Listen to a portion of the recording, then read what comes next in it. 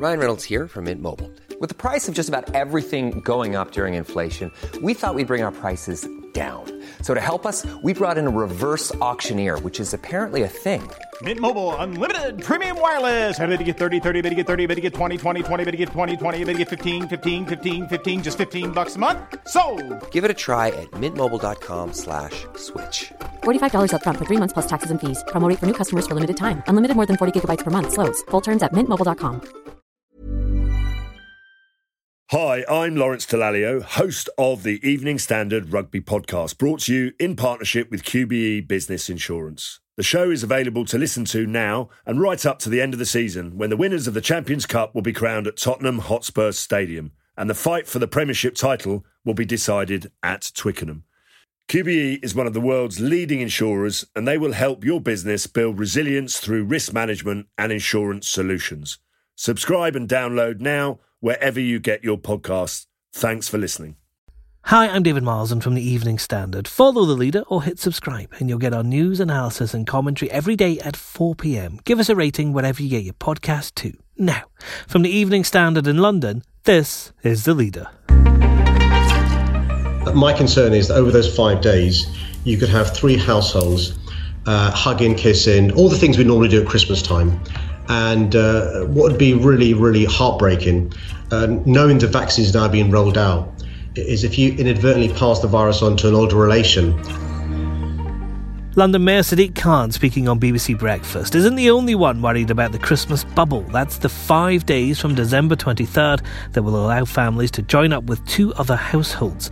An Ipsos Mori poll for the Evening Standards found half the public think the rules aren't strict enough, and there's pressure on the Prime Minister to make a U-turn from politicians and doctors. But will he? Our political editor Joe Murphy's here. Joe, it doesn't look like there's a lot of support for what was once described as saving Christmas. You're absolutely right, David. We've got a survey by Ipsos Mori today which asks people, do you think the rules are strict enough, too loose, or about right? And the answer is not good from the government's point of view. You have a clear majority of elderly people, the people who are most at risk, say they're not strict enough. So clearly there's some anxiety among old people that they are more likely to get infected over Christmas. And only 49%, about around half, think the rules are about right. That's not a good starting place, but there's much bigger pressures than that on the government today. Keir Starmer has just waded in. He's calling on the Prime Minister to convene an emergency COBRA meeting to review the rules. In our paper, we've got Jeremy Hunt, the former Health Secretary, saying that he thinks there should be a review of the rules.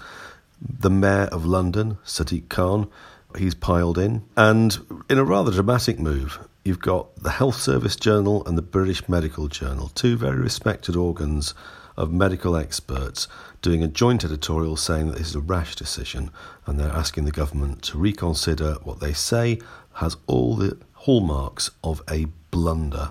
But it wasn't that long ago, Joe, that the pressure was on Boris Johnson to keep Christmas alive. This is what people said that they wanted, and the Prime Minister was talking in the Commons and elsewhere about how he wanted to save Christmas. He can't do a U-turn now, can he? I think the political pressure on the Prime Minister not to be the Grinch who cancels Christmas, or more to the point at this sort of juncture, not to be the guy who got it wrong over Christmas, that pressure is really high. And let's think it through from a consumer point of view. Lots and lots of people have made plans for Christmas Day. A lot of people will have bought travel tickets for between 23rd of December and the 5 days thereafter, and they've spent money. People can't just change their plans off the top of their head. Lots of other people, when it's coming to the point where you need to buy your ticket, if you're going to get a seat on one of the packed trains over the Christmas period, and they don't know what to do. And then, of course, there's lots of elderly people who'll be thinking, I really don't want to catch this virus, but how do I say no to my family? And there's lots of families saying, what do we say to Granny? We don't know whether to see her or not. And we've got ministers today saying, oh, well, of course, we've always meant you to do the minimum at Christmas, not the maximum the rules allow, which sounds to me like they're getting cold feet. That was Stephen Barclay who was doing the media rounds this morning. Is that comment in itself, Joe, an indication that the government is maybe thinking about changing the rules? Well, to be fair, the detailed guidance, which you can read online at gov.uk, has always said this isn't a green card to do what you like at Christmas. They've always said you've got to, keep washing your hands and social distance where you can. But it's very much a bucket of cold water when ministers start coming out saying do the least you can in terms of indoor socialising. I think ministers are worried, but let's face it, over the last few weeks we've had a second wave that has been more severe than ministers thought would be the case. We've had Tier 2 restrictions that have failed to arrest the rise in numbers, let alone bring them down in places like London. We're now having Tier 3 restrictions, the most severe form, and suddenly, on the 23rd of December, the rules will currently change to a position where families can socialise indoors. And of course, we all know, David, that if three families bubble together on Christmas Day, they're quite likely in some cases to say, well, we'll bubble together with another couple of families on Boxing Day. And suddenly your bubble of three turns into a great big bubble of 6 or 9. And then, of course, there's this new variation of COVID-19 that Matt Hancock was talking about yesterday that's just been discovered. Could that be the excuse the government needs to make a U-turn? This is new information. We didn't know this at the time we were making decisions, so we have to make new rules to counter this. I think the new strain, although there's no evidence yet that it's more dangerous than the old strain, is really a very convenient opportunity, if the government is minded to take it, to take decisions that they don't want to take, but they're never going to have a better opportunity or a better excuse than this. We've full coverage of the story in the newspaper and at standard.co.uk. Now, £700 million. That's how much London will lose between now and Christmas under Tier 3. That's the consequence of theatres shutting down, restaurants closing, bars shifting to takeaway only, and only if they can. The figure's been worked out by our business consumer editor Jonathan Prynne, who's with me now. Jonathan, this really doesn't look good. No, it's horrible. It's absolutely horrible, particularly for hospitality and the cultural sector. Theatres, it's so cruel. They've just begun to start opening again, putting on productions again for socially distanced audiences, and by all accounts that have been going really well. And now that's all taken away. Hospitality had 2 weeks of trading after the November lockdown. That's all taken away. It's the busiest time of year for bars, restaurants, pubs. Normally they'd be making the profit that would see them through the quiet weeks of the winter. It's all gone. How are these businesses taking this? Do they feel like they've been unfairly hit by something, or are they kind of accepting that these are the sacrifices that the entire country is having to make in order to control the disease?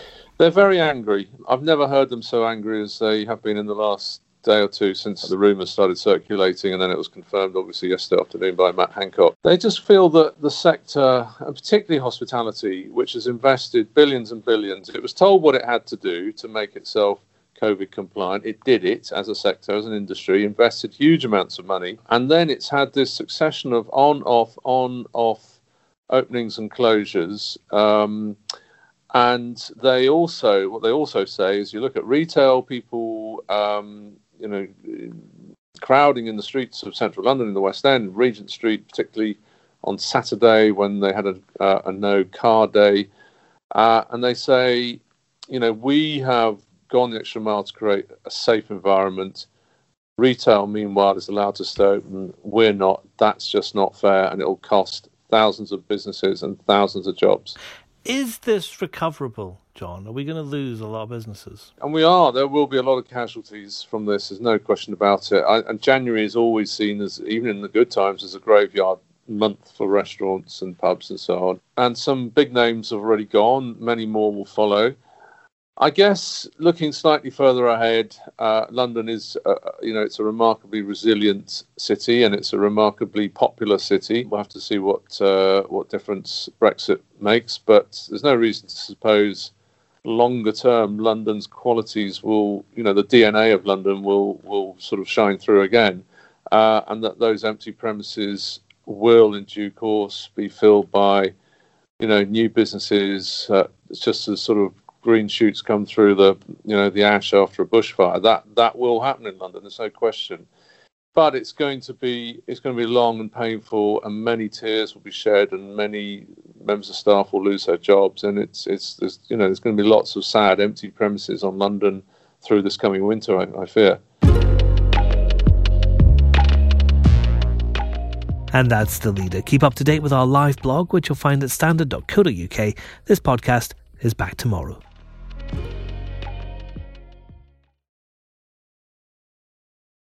Hi, I'm Lawrence Dallaglio, host of the Evening Standard Rugby Podcast, brought to you in partnership with QBE Business Insurance. The show is available to listen to now and right up to the end of the season, when the winners of the Champions Cup will be crowned at Tottenham Hotspur Stadium, and the fight for the Premiership title will be decided at Twickenham. QBE is one of the world's leading insurers, and they will help your business build resilience through risk management and insurance solutions. Subscribe and download now wherever you get your podcasts. Thanks for listening. Hi, I'm Daniel, founder of Pretty Litter. Cats and cat owners deserve better than any old-fashioned litter. That's why I teamed up with scientists and veterinarians to create Pretty Litter. Its innovative crystal formula has superior odor control and weighs up to 80% less than clay litter. Pretty Litter even monitors health by changing colors to help detect early signs of potential illness. It's the world's smartest kitty litter. Go to prettylitter.com and use code ACAST for 20% off your first order and a free cat toy. Terms and conditions apply. See site for details.